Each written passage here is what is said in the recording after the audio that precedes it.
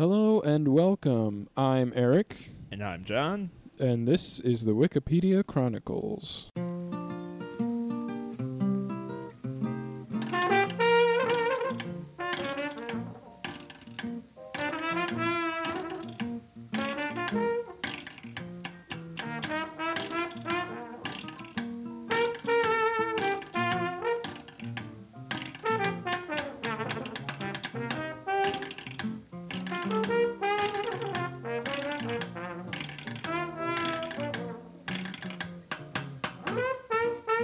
This is a podcast where we start with a random article, explore it, then follow the links and see where it takes us.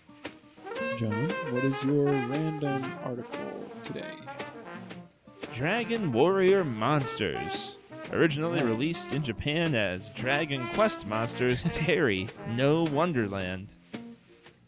That's awesome. Yeah, it was a pretty good click today. Well, I got FEI World Equestrian Games, so I think we'll be going with your dragon. I suppose so, though to our credit, Wikipedia is smiling upon us today. We had two relatively non-town-based options, which is a very unusual way to start the podcast. Yeah. Welcome, ladies and gentlemen, to the most interesting episode of the show from the onset so far. Wow. Okay, so what is this thing? Well, it was originally... What's the name of this thing? Right. It is the Dragon Warrior Monsters. If you wish to follow along, that's where we will be starting today. Dragon Warrior Monsters. Yes. Very good episode title beginning. Yes. Let's we can see only where hope. we take this. Yeah. All right, so it's the first episode. It's the first video game in a eventual series of video games. Okay. We haven't had video games in a while. Yeah, we really haven't. It's been a very long time. I think the first couple episodes we were in single digits last time we were dealing with video games. It was released in Japan by Enix on September 25th, 1998.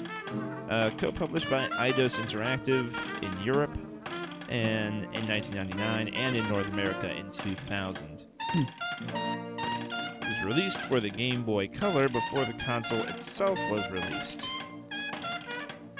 However, the cartridge is backward compatible with the older Game Boy consoles in black and white color.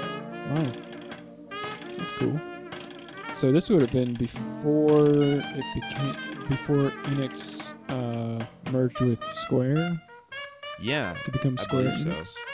It's interesting that they both partnered with Eidos, though, because I remember in the beginning of Final Fantasy games, which has always been a Squaresoft title, that they partnered with Eidos Interactive a lot for like Final Fantasy VII and Final Fantasy VIII at least. So that's kind of an interesting partnership. You kind of start to see things coming together even back then. Yeah. I'm assuming this is some type of RPG-ish. It certainly sounds like it should be. If it isn't, I'm kind of going to be disappointed. Oh, yeah, here it is. Genre is role-playing. Ah, yeah. It just sounds like that kind of game. It does. It doesn't Monsters, I think you'd be really startled if it was a first-person shooter or a puzzle game. If you picked it up and that was what you got. Dragon Warrior Monsters. All three of those words relate exclusively to RPGs. There's no way around it at that point. That you must be doing something with an RPG. The game features characters from Dragon Quest VI. The characters' names are Terry and Millie, and apparently in Dragon Quest VI they were children. Before the events in what? Oh wait, no, that's saying that they are children in this game, which takes place before Dragon Quest VI. Gotcha. Alright, that makes way more sense. My fault. Dragon Warrior Monsters is often compared to Pokemon. Nice. Yeah. Similar gameplay, they say. Yeah, critics set the games apart by noting the in-depth breeding system seen in the game. Oh, so this game actually was a little bit ahead of the curve with the whole breeding thing, because they did do that in Pokemon eventually, just not right off the bat. Yeah, this is starting it off strong. Oh, okay, so the game follows Terry as he attempts to save his sister. And instead of fighting in battle, Terry is able to recruit monsters into his party. And then when fighting random battles, Terry can set out meat, which may coax the monster into joining the party at the end of the battle. And then he can breed 2 monsters, combining them into a new, stronger monster. And excess monsters can be placed on the farm, a storage place for monsters. So they can't grow while they are on the farm. They can't, level up or anything. But he can swap them out at any time. It says that there can be 19 awake and 19 asleep monsters at any one time. A monster's wilderness level lowers as Terry trains them, which makes them more likely to participate in a battle. By leaving monsters at the farm awake, they become more wild. Wow, so all the monsters in this game can carry a maximum of 8 skills, but as I recall it, Pokemon games only let you have 4 skills per Pokemon, so that's kind of an improvement. Yeah. Being able to do more stuff per monster. Yeah, after 8 skills, then you just start replacing old ones with new ones if it gains any more. Interestingly, this game allows you the option of not just having a boss, but some bosses in the game offer to join your player's party automatically. Huh. Some you can win over with meat, and some will not join at all. But the fact that the option's there is kind of cool. Yeah, that's neat. I don't see that too often. Though I guess in Pokemon you kind of had that option too. Though the bosses were really more the trainers there, not necessarily. Yeah. In Pokemon, most of the time you were kind of like, okay, if I need to, I'll just kill it, and that's fine, and that'll be it. Yeah, so in this one, you're jumping through different worlds, basically, through warp gates, kind of like Stargate. Yeah, this game sounds way more advanced than Pokemon. There's so much more going on from the onset. Okay, so here's the basic story. In the days before Dragon Quest VI, when Terry and Millie were just children, a strange monster appeared one night and snatched Millie away. Soon after, another monster, similar to the kidnapper, appeared and told Terry his sister was kidnapped by the evil Waraboo. He informs Terry that his name is Wataboo and must accompany him to the kingdom of Great Tree. After his arrival, Terry met the king and received Slib the Slime, his first monster to train. If Terry wins the Monster Trainer's Starry Night tournament, he will be granted a wish. So Terry sets out with his team to explore the many monster dungeons to win the tournament and rescue his sister. You get slime. They bring you to a kingdom and they welcome you in. They're like, hey, so you want to survive in this world? All right. Here's this slime. So good luck out there, buddy. See you later. This is rude. They have better monsters like Slib the Slime. Yeah, you feel like they would give him their best monster at the onset. They just don't want him to succeed. I mean, let's look at the names of the antagonist and the protagonist here. We have Waraboo, who is the bad guy, and Wataboo, who he's the good guy. So I don't really invest a lot of stock that Wataboo has the best interest. I feel like Wataboo and Waraboo are probably bros. They look like they're bros. Probably like Mario and Wario. Oh, that's true. That's if you switch one letter around, That's all you need to do. That's it. That discerns their entire moral compass. Yeah, this sounds like a mishmash of Pokemon, Mario, and Mortal Kombat. Yep, pretty much. And it was very well received because of its various mechanics.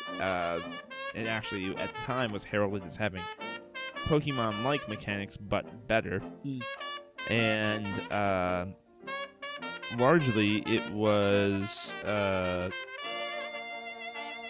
good way for people at the time to kind of tide themselves over until Pokemon Gold and Silver came out, because this game already had all of the features that Pokemon Gold and Silver was eventually going to introduce. So if you were itching for it, it's already out. It was already out.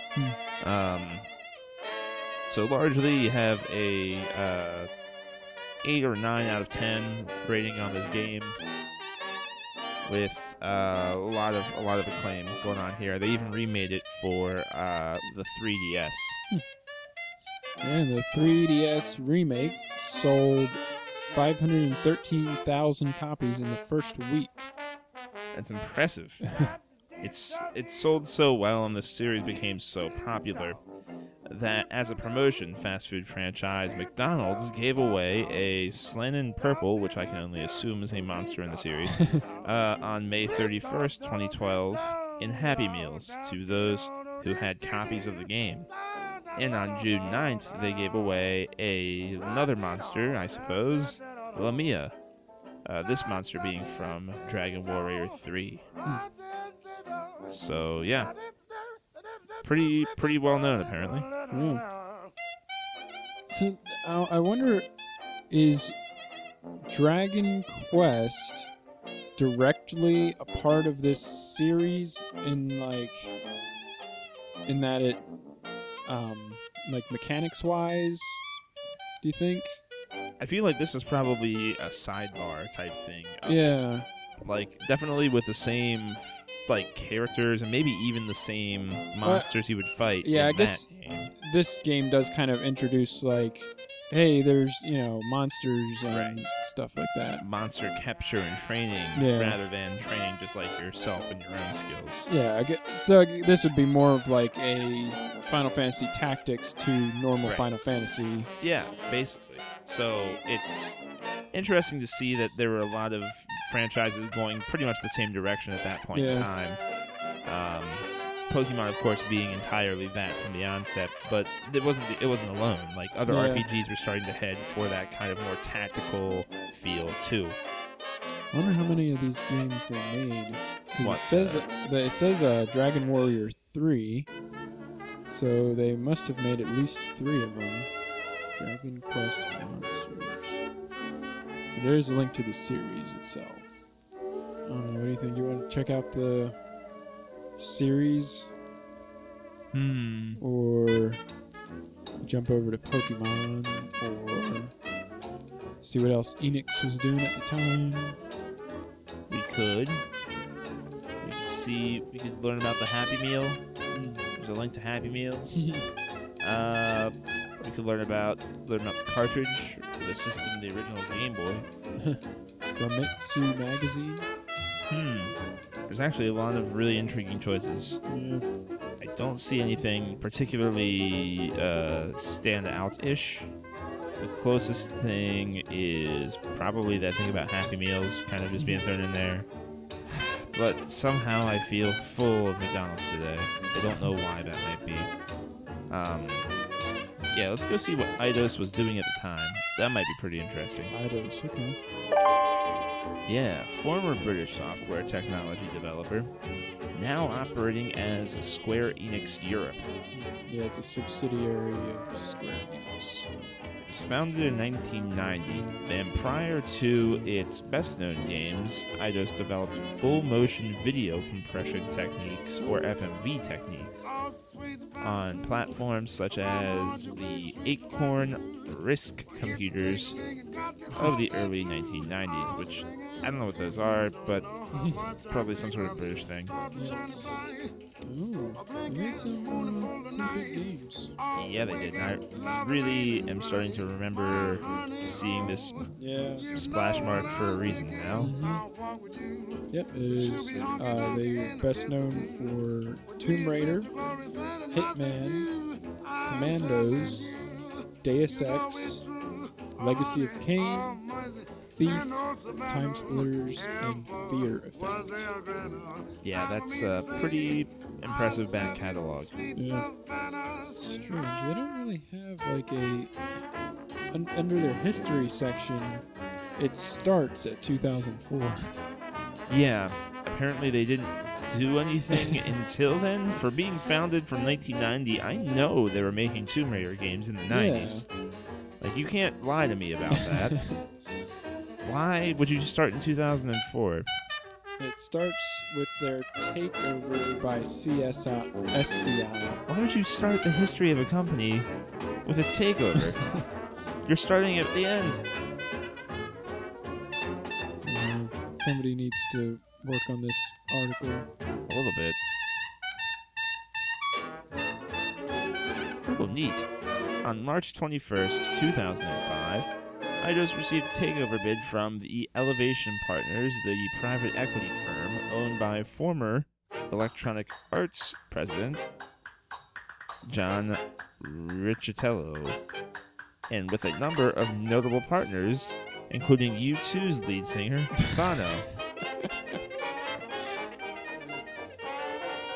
That's very strange. It is indeed. He is one of the last people I would expect to be involved in video game anything.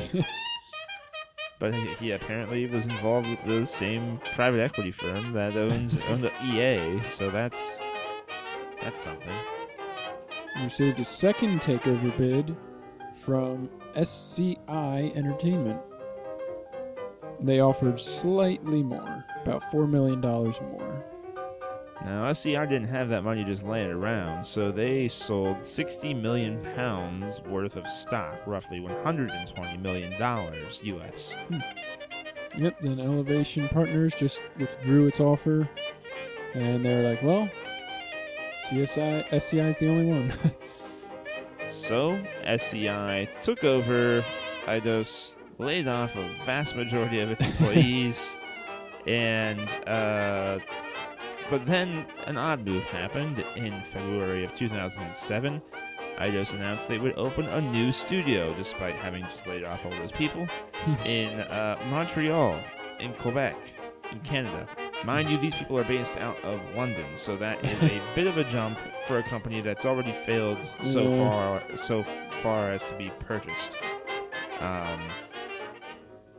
But the thing about Eidos in Canada is that it was responsible for new, undisclosed next-generation projects, which would later become games in the Deus Ex franchise. Wow, and then in 2007, Eidos acquired Rockpool Games and its two sister companies. So then... How does a company owned by another company still have enough buying power to... Whatever. All right. I don't know. It's only like 2 years after the takeover that they're already like, all right, let's start buying up other companies. Yeah, like, wait, hold on, go back. You weren't good enough to make it on your own, and now you're all right. You do you, Eidos. You do you. Oops. It looks as though there may have been a reason for Eidos being able to get away with that kind of purchasing power, though. Eidos' parent company was not the most responsible parent. Kind of a negligent parent, actually. When Eidos' parent company, SCI, revealed in 2008 that its losses were at 100 million pounds, new CEO Phil Rogers claimed this was only due to reconstructing plans. On the 19th of September 2008, Eidos opened a Shanghai-based studio, consisting of a small team to build up relations in Asia. On the 3rd of December, SCI changed its name to Eidos PLC, the name of Eidos prior to the SCI takeover. And also changed its London Stock Exchange ticker symbol from SEG to EID. So it's almost as though Eidos was eaten by a beast and then burst out from within its belly. That's pretty impressive. That's why they were buying up the other companies. Secretly, they were just like getting bigger, getting ready to burst out of there. And then in 2009, Square Enix purchased Eidos for £84 million when they officially took over in April of that year. Oh, and they actually basically let Eidos do its own thing and didn't bother meddling in their internal affairs. Although they don't really want to release any further games under the Eidos label, and they haven't. So one of their studios' names is Beautiful Game Studios. That one's in London. That sounds aspirational. I like that. I think my favorite, though, and not for any particularly woody reason, is Eidos Hungary. Because it's in Hungary. And you can always make a good Hungary fun. Sorry, Hungary. Well, they were hungry for other studios. They sure were. They kept eating them up. Well, as this whole history thing was kind of a letdown. Yeah. You can go to the list of the Eidos games from here and see what's in there. I'm sure at the very least there will be a good selection of things to make a good title for this episode. There should be. Okay. So, what I did was when I clicked that list, I went over to the tab First Release, and I sorted everything by date to see what they did first. There you go. Here's the weird thing. The first title that's on Wikipedia is Championship Manager 2. Eidos started out making a sequel to a game.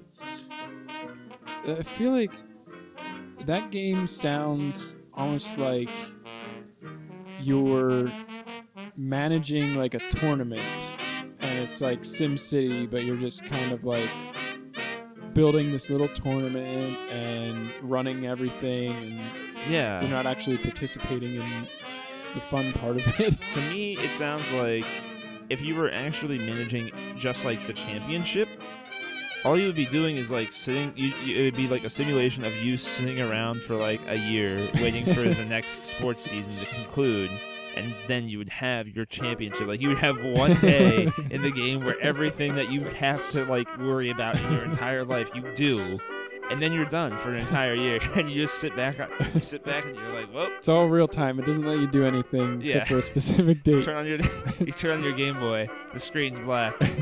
Is it this date? No. It's only the release date. Yep. It's released on September 22nd. That's the only day of the year. So you have to buy it opening day to play it, and then you have to wait a year to play it again. You have to beat it in that day. If you don't beat it that day, it goes away. The option is gone. It's game over, and then you've been fired, and then you can't play the game at all anymore. Yep. You gotta keep it up. You gotta show up that one day a year. You gotta set a timer. It's like the world's worst Tamagotchi.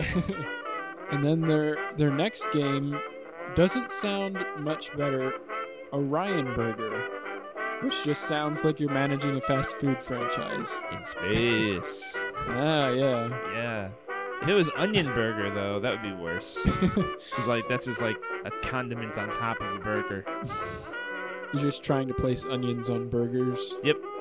That's your job. You're that guy in the assembly line. You're the guy who puts the onions on the burgers. You're just staring at a screen of a conveyor belt, and you have a hand, and you move your mouse around, and then you put down onions as soon as a burger crosses the conveyor belt. Hey, for 1996, that's some advanced technology right there. Lifelike in its simulation capacity. They came out with a game called Crime Wave. Isn't that the name of a Coen Brothers film? Yes. Well, they wrote it. Sam Raimi directed it. Right. Have to wonder if that isn't related. It would have been around that time. Yeah. Oh, they created a game called Swagman. Unfortunately, there is no link to that one, but of course. I know, right? What a letdown. There must have been somebody working at that studio that was just very into, like, he must have been from our time, is the only thing I can figure, because there's another game called Chill. That's mad chill. Yeah. And they did release Tomb Raider, the original, in 1996. Oh, okay. And an Incredible Hulk game. And something called Johnny Bazooka-Tone. Okay. I don't know what to make of that. And they released a game based on Ripley's Believe It or Not. That seems like a weird thing to make I don't know how you can make a game of that. I don't think you... Because that's just a... Believe basically, it or not. You do or you don't. Yeah. Pass, fail. Maybe it's just showing you pictures of things. Do you believe this exists? Sure. Yes. And then you have to... If you guess wrong, then, yeah, you lose. Yeah. I guess. I don't know. What else do they have here? Anything else that sounds Test drive, off-road. It's just going on test drive. It's you take the car out of the out of the lot, and you're trying to do a nice little test drive, but then you take it off-road, and the car salesman is like, "Hey, what are you doing? We're not supposed to go off-road. You can't Get do this back to the lot." And it was revolutionary because of the chastising comments. It seemed as though the driver, the dealer, every time he took the car out, had a new set of very derogatory things to say to you after 5 minutes into the trip when you were off-roading. So it was revolutionary for the time. Of course, there's also Final Fantasy VII, which we all know and love. If you don't love it, I actually haven't met a person that doesn't love. Like, if they played that game, they like that game. Yeah, just one of those games. There's also something called Terracide, Like I the guess Death of Land. There's Death Trap Dungeon. Sounds cool. There's the Walt Disney World Quest Magical Racing Tour. Ooh, Sword of the Berserk Guts' Rage. They did the game for Chicken Run. They also did Power Stone. Oh, they did Power Stone? Yeah. I love that game. Am I thinking of the right game? Is that really what I think? It's the Dreamcast fighting game. Yeah. And you hit people and then the stones come out and you get the stones and you get superpowers. Yeah. I remember that game. That game was awesome. Love Power Stone. They also made Power Stone 2. I didn't know that was them. They made a game called Hurdy-Gurdy. Did they? They did. Wow. Oh, man. We could end this. That's a throwback. Oh, man. Wouldn't that be a title for the episode? Yeah. End on Hurdy-Gurdy. Hurdy-Gurdy. I didn't realize that Deus Ex came out in 2000. That seems I thought it was more recent. Yeah, I thought it was newer. There's a good game called Backyard Wrestling. Don't try this at home. Nice. There's also Mr. Mosquito. There's a game called Swingers Golf with a Z. But I think I remember seeing that game. Really? I haven't played it, but I remember seeing that case in stores. I don't know why they would choose to stylize that Swingers with a Z at the end, because to me, that almost makes it, like, I think the intention was to avoid the comparison to them being, like, reference to, like, the adult decisions type of Swingers. Right. But to me, the Z makes it more that than it makes it golfers. I don't know, maybe that's just me, but I'm pretty sure that's, like... Yeah, it kind of kinks it up a bit. Yeah, I don't know why. It doesn't really need to be that way. So, ooh, Singles, Flirt Up Your Life. I'm not kidding. That's the name of a game. And another game called Get On Da Mike. Backyard Wrestling 2. There goes the neighborhood. Oh, shoot. They did Lego Star Wars. What? Yeah. So there wasn't one company making all the Lego games? I guess not. I guess they divvied it up. Huh. Which makes sense, because there was a lot of Lego games coming out at one time. Like, I feel like one production house couldn't have handled it all. Yeah, that's true. Though I do remember Lego Star Wars being one of the better ones. They let you play through pretty much the entire story of I guess all the at that movies. point, that was 2005. That would have been all the movies were out by then. Yeah, all So, six. yeah, I think I think that one did play through all of them, albeit a bit of an abridged story. Yeah. But They came out with a game in 2008 called Top Trumps Doctor Who. oh, they Bionicle Heroes. That sounds like more Lego. So they weren't the only people doing Lego, but they weren't doing only one Lego thing. Oh, they also did Kane and Lynch, Dead Men. And of course, Kane and Lynch 2, Dog Days. The most recent game. Wait. It says it's incomplete list, but most recent game on this list is Lara Croft and the Guardian of Light. Oh, shoot. There's Batman Arkham Asylum. That's a pretty substantial thing. I would Yeah. be willing to bet they probably did Arkham City too, and they're just not very up to snuff on this list. Yeah, it could be. Ooh, they also did a game called Monster Lab. Well, now that we've had our fun and our little nostalgia trip, we should probably choose one of these to go to. Yeah. Well, one interesting thing is that they only made Dragon Warrior monsters. They didn't make any of the other Dragon Quest or Dragon Warrior games. Yeah. That was it. Huh. Well, I mean, I would be willing to go over to Hurdy-Gurdy if you want to. You know what? Let's go. Let's see what Hurdy-Gurdy is. Oh my. Wow. That was not at all what I expected, knowing what I know now about Hurdy-Gurdies. This doesn't look anything like The Hurdy-Gurdy. musical instrument with a similar name.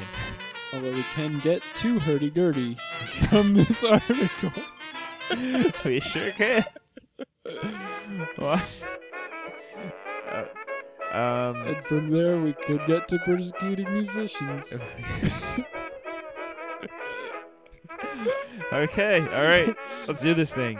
Hurdy-Gurdy. We're back, Hurdy-Gurdy. Do you remember us?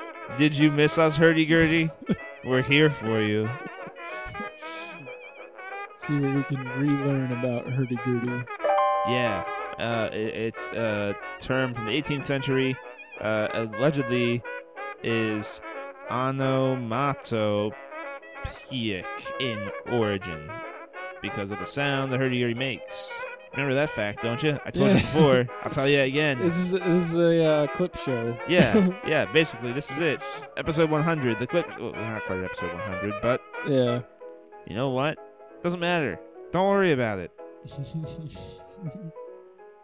Here we are. Hey, Eric. Did you know that there was a time in the mid-20th century Europe where there were a lot of blind street musicians? And most of them were purged by Stalin. That's pretty crazy. Yeah, that's really weird. There's a whole link to it, too. Persecuted bandurists. Wow. Right? Like, what could we... Well, I think we have to go there. That seems pretty, intriguing. Wow. They were called Kobzars.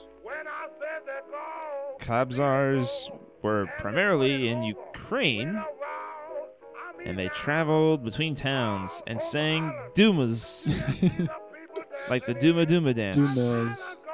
Duma Duma Day. Duma Duma Duma Day. A meditative poem song. They were usually blind, and they required the completion of a 3-year apprenticeship in specialized Kobzar guilds in order to be officially recognized as such.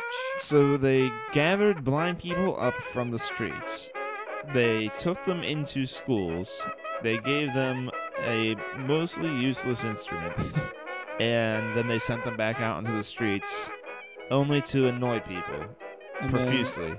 to the point where they were like, all right, we're going to kill all of you. This is so really annoying. this is really out of hand. There's way too many of you out there making all this racket.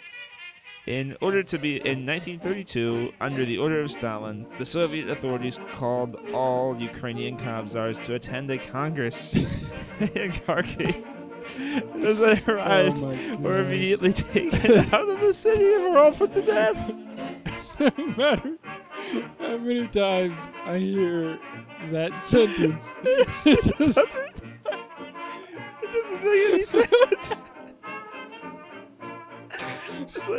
It's the cruelest and most morbid scene I think I could have anticipated in all history. You have all these blind, unsuspecting guys with playing instruments on their way into a town, and then they just kill you. They just round you all up in one place, and they all just take you out, and then that's it. It's just such an overreaction. It's so absurd. Why? Oh man, I just can't even imagine. The thing about this is you want to blame Stalin. You're like, okay, well, Stalin was a really bad dude. He killed tons of people. Sure, he would kill the bandurists. He killed everyone. Here's the thing. It wasn't just him. Russian Tsars in the 1870s, as soon as the hurdy-gurdy was invented, these guys were playing it. And as soon as these guys were playing it, Russians hated them. Because in 1876, under Imperial Russia, with the publication of the M. Sukaz, stage performances by Kobzars and bandurists were officially banned. Paragraph 4 of the decree was specifically aimed at preventing all music, including ethnographic performances in the Ukrainian language, and as a result, blind professional musicians such as the Kobzars turned to the street for their sustenance. So, because of some sort of cultural, crackdown, the Russians were basically saying, okay, well, we own you now, Ukraine, so, that whole culture thing, yeah, pipe down with that. And as such, these people who used to have an official and I guess sort of meritorious rank in society and culture in some way, shape, or form were reduced to being homeless people out in the streets. It was their own fault that they were homeless people on the streets annoying everyone. And it wasn't even limited to just that one event of killing them. Because in 1918 to 1920, a number of bandurists were shot by Bolsheviks after the October Revolution during the Russian Civil War. They were really, really annoyed. I feel like these blind street musicians were the equivalent of Jews in Nazi Germany. They had to be, even though there's it's such a unique niche thing. Yeah. It's just a bunch of blind dudes who happen to know how to play hurdy-gurdies. What in the world is this even about? And not only that, they had these really it was almost like they were teasing them with their genocide. Yeah. Because in 1902, after the Tsars were around, they had a special delegation sent out that said, okay, don't stop killing these guys. And then, of course, as soon as the October Revolution happened, they started killing them again. But in 1923, they said, okay, no, Soviet power's entrenched, Ukraine's definitely not a threat, just, don't worry about it. Now, the problem with that is that people were really annoyed by these guys before, and as soon as you said it was okay...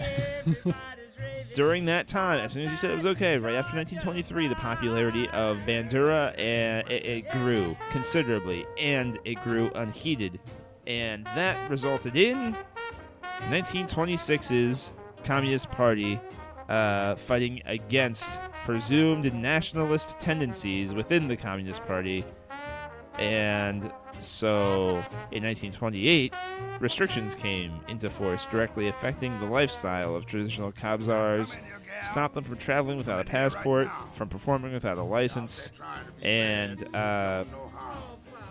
restrictions were also placed on accommodations that were not registered, and also on manufacturing or making banduras without a license. You couldn't even make a musical instrument. And then a number of these bandurists disappeared about this time. Sure they did.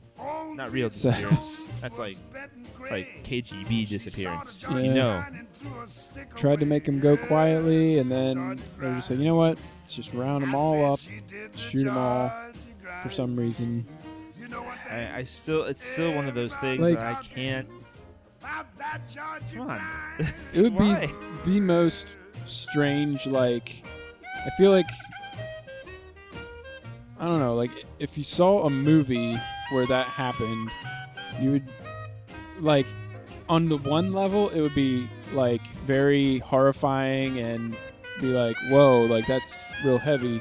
Then you're like, why are they all blind street musicians, and why do they hate them so much?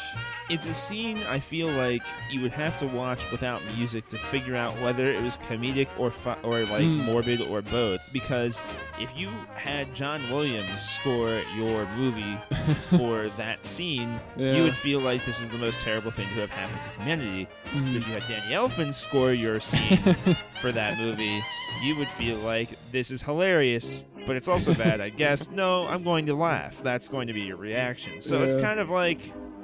I do think a movie needs to be made of it, though, because I keep envisioning it in my head, and I can't decide what to do with my emotions. Yeah. That's the thing. I mean, that results in laughter, but... It's just like... I mean, obviously, like, persecutions are not fun or happy, but it's just so absurd that you can't help but laugh about it, because... Like, why? Exactly. I don't understand why it was such an issue, a problem. It's amazing to me. Even after this event in 1934, where they rounded a whole bunch of them up and killed them all off, there was a late 30s event under the heading here of China. Yeah. Throughout the 1930s, bandurists were consistently taken in for questioning. Some questioning sessions lasted for months. Many were constantly being harassed by the authorities, incarcerated with relatively light sentences of 2 to 5 years for music and being blind. Starting with the 1937 to 1938 sentences, they were often fatal and immediate death by shooting. So if you were doing this in 1937 or 1938, a cop could walk up to you on the street and kill you. Wow.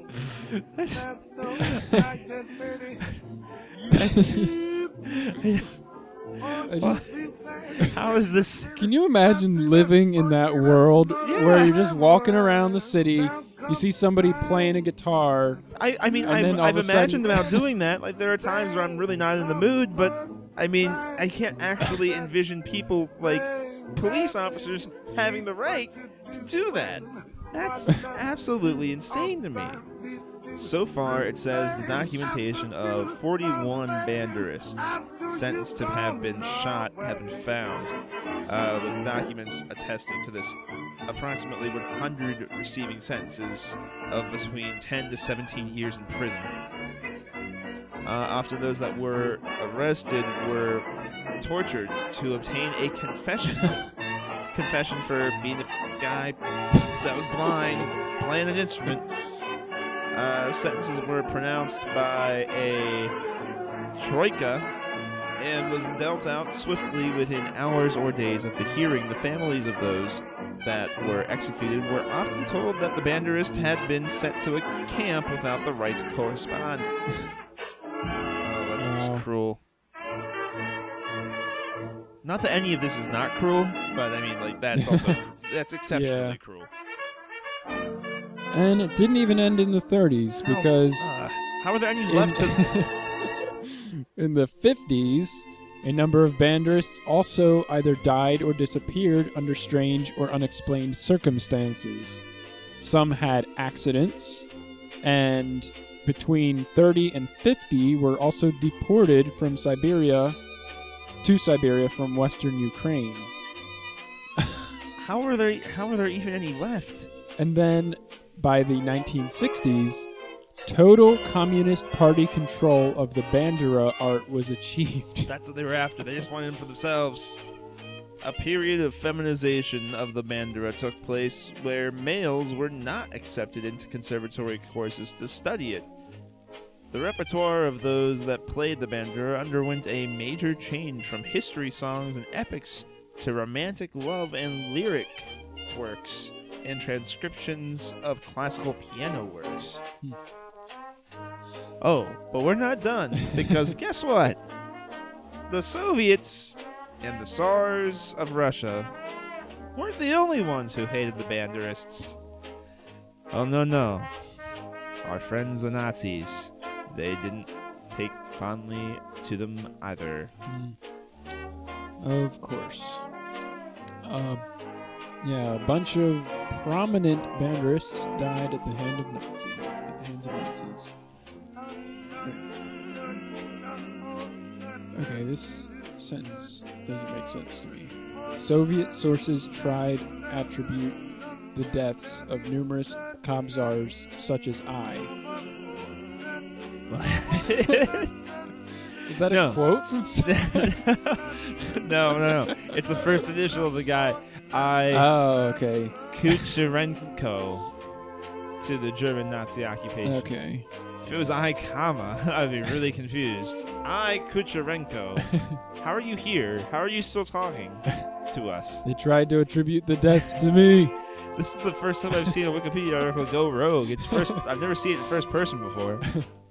Absolutely nuts. Oh boy. So there's an entire list of persecuted bandurists down here. Yeah. Not many of them have links. Probably because, most street musicians aren't, culturally relevant enough to warrant shooting. Yeah. Let alone a Wikipedia article. No, strike that. Sorry, that's right. The Wikipedia article thing is the trivial thing there. From all the death and debauchery in this article, I wouldn't have known that. But yes, right. What I meant to say was, if they don't deserve to be shot because they haven't even gotten a Wikipedia article, not that they don't deserve a Wikipedia article because they haven't even gotten shot. Right. Yeah. This is a lot of people. Yeah. I mean, the fact that these are all the ones that were persecuted and documented. Well, here's a fun fact. Here's a fun thing we can do with this article. Let's hit Control F. Okay. And let's hit the word. Let's type shot. 43. Now, only 2 of those 43 instances are in the body of the article. The rest all fall underneath the category of list of persecuted bandurists. And it does say the documentation of 41 bandurists sentenced to be shot have been found. So that's just the ones that we know of. Yeah, that's have been found with documents attesting to approximately 100 receiving sentences. So this isn't even like half of them. And I have a suspicion that there's probably more than 100 that received that sentence, especially if they have done things like collecting all of them. But how are there even 100 Kobzars? I mean, they had a whole school for it. They had to keep the doors open on that place somehow. So my question is, how are there that many blind people specifically playing hurdy-gurdies or what have you, specifically in Ukraine at that time? I don't entirely understand it myself. I don't know how all of the blind people found their way to that one school in that one country to be able to learn the one instrument that they taught at that one school in that one country. I just know that it was enough of a problem, and it spread so fast and it annoyed so many people to the extent that they gathered a bunch of blind dudes up and killed them all. It just doesn't make sense. It doesn't. It makes zero sense. Banal and horrific and hilarious. The whole thing. I just don't even understand. I always try to look at this through the lens of if we did this in the modern world where we have the checks and balances of the media, of the internet. Like, if for example, let's say Putin himself went out and gathered up any group of people, even if it was one as obscure as this, like say he gathered up all of the fans of the band Pussy Riot. Like, 'cause he already has alluded to wanting to do that anyway, so that's not really too far-fetched. And he said that they were having a concert, and at that concert he gathers them all up and kills them. Like, what kind of reaction would that garner? I have to feel like it would be pretty bad. Yeah, there would be some outrage there. And I guess part of the reason that this startles me too is how easily this particular instance of persecution and mass murder just kind of flew under the radar. I suppose it was a little more acceptable at that point in history to... Yeah, there was some turmoil at that time. Yeah, and you also have things like the Holocaust is gearing up. Yeah. It's getting ready to kill off a bunch more people. So what? Yeah, what's by a the few time hundred people cop found cars? out about all of this, it was probably already deep into the Holocaust, and that was definitely overshadowing this because a hell of a lot more people died during that. You can't really downplay something like the Holocaust. So you are kind of forced to be like, well, I guess these giant group of blind people were also executed for music reasons. Maybe it was just so confusing at the time. People were like, "Wait, what happened? Are you sure that happened? Are you sure that actually can that?" How would you not notice that would happen? Like, why would somebody do that? A. Yeah. B.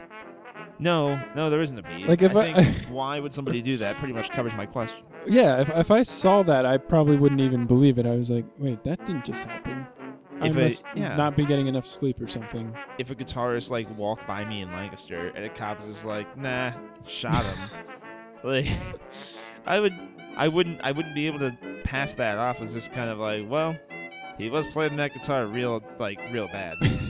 Like, that's not the first thought that's going to go through my mind, you know?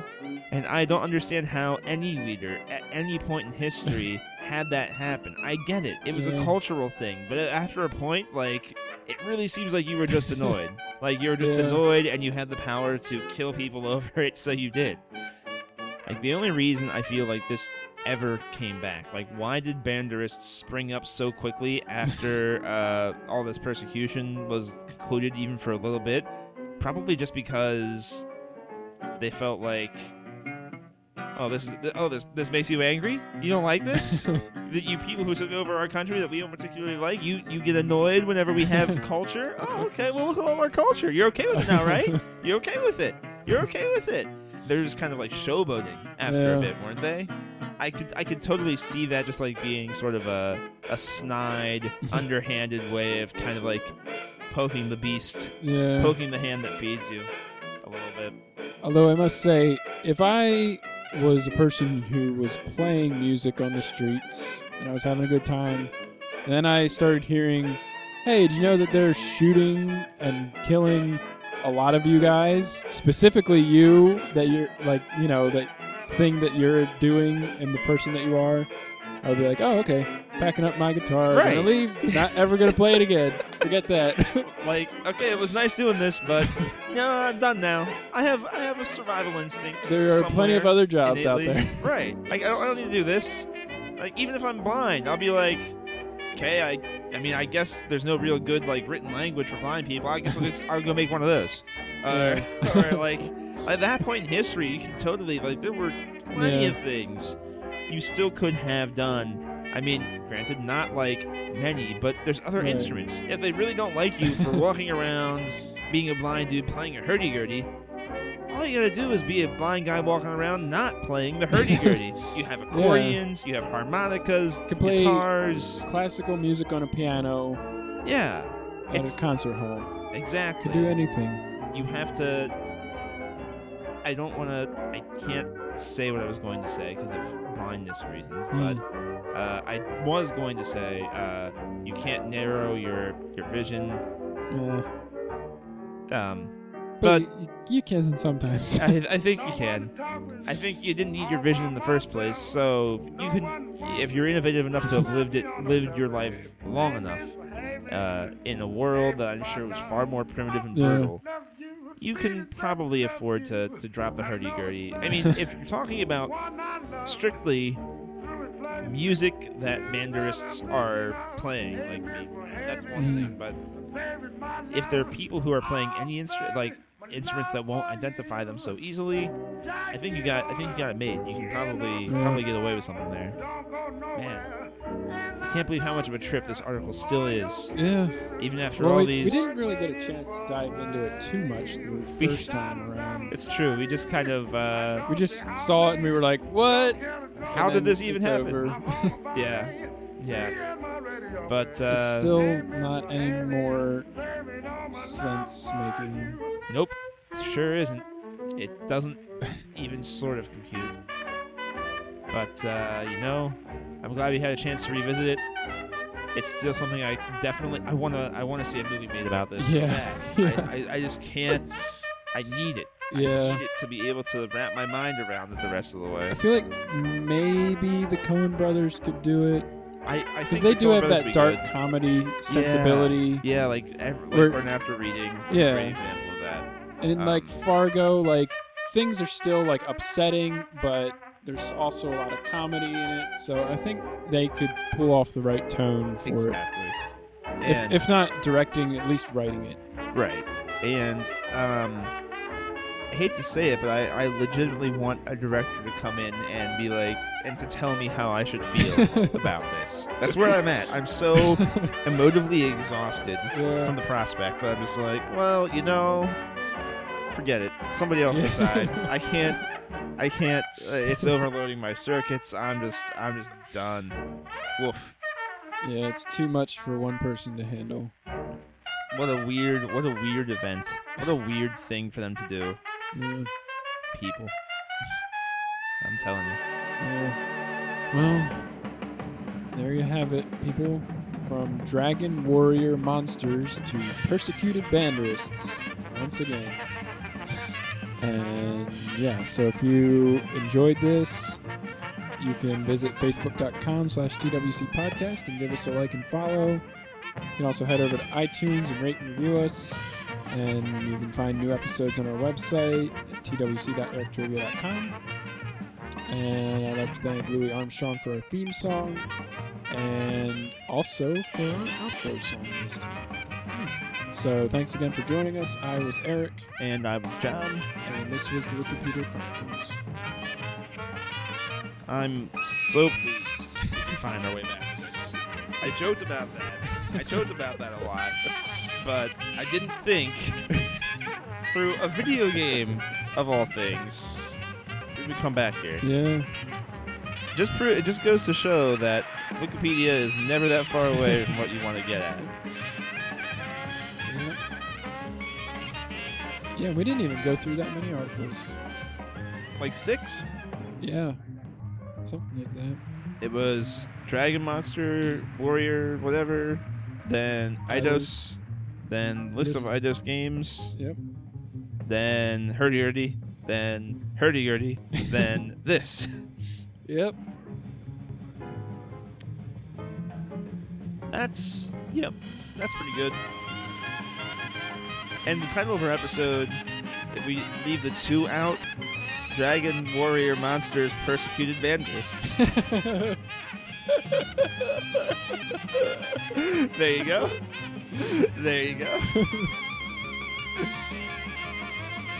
Best episode title in history. Yes. Also a movie I would not see being made. I would like to see that. Oh, somebody needs to do it.